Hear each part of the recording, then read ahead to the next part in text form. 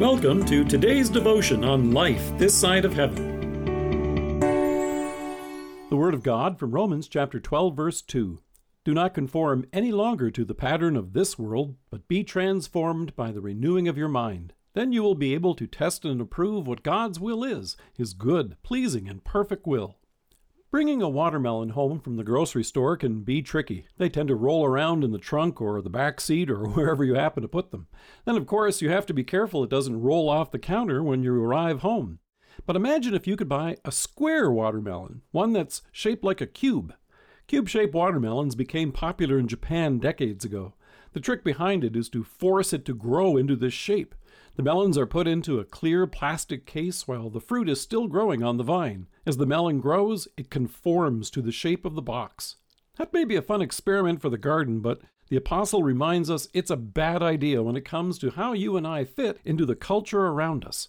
So Paul warns, do not conform any longer to the pattern of this world.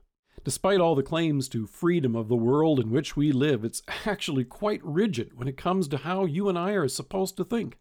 It's like living in a box. The pattern of this world includes greed, materialism, lovelessness, and encouraging others toward the same. Far from living free, Paul describes the sinful nature in Titus as being enslaved by all kinds of passions and pleasures. We lived in malice and envy. Now, you may be curious about those cube-shaped watermelons I was telling you about. It turns out that it's more about appearance than flavor. In order to get that unblemished cube shape, they're often harvested before they're fully ripe.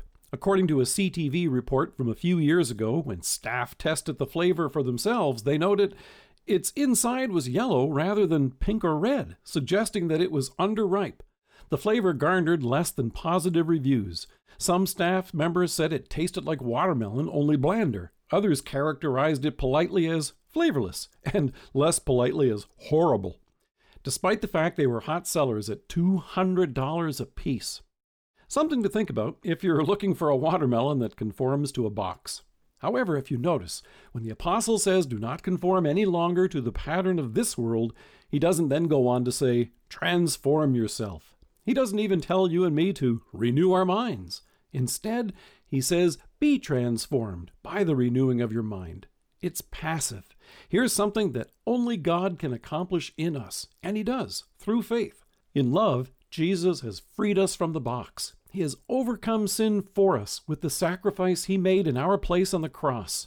In him, you and I have forgiveness of all of our sins and freedom to live as the people God has made us to be, his redeemed children.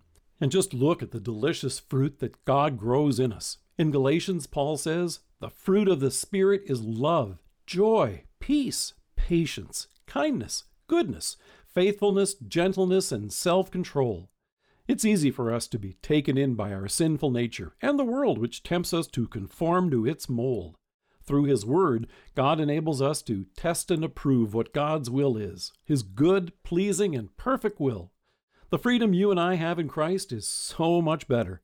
So in Philippians, the apostle writes, and this is my prayer, that your love may abound more and more in knowledge and depth of insight, so that you may be able to discern what is best and may be pure and blameless until the day of Christ, filled with the fruit of righteousness that comes through Jesus Christ, to the glory and praise of God. Let us pray. Almighty God, thank you for the mercy, new life, and freedom that you have given us who were once bound and boxed in by sin and death. Grant that we may always rejoice in the renewing work of the Holy Spirit in our lives, not conforming to the ways of the world, but by continually being transformed by the light of your word. Amen. Thank you for joining us. If you're listening to us by podcast or on Alexa, we invite you to browse the resources that are available on our site at lifethissideofheaven.org. God bless you and have a great day.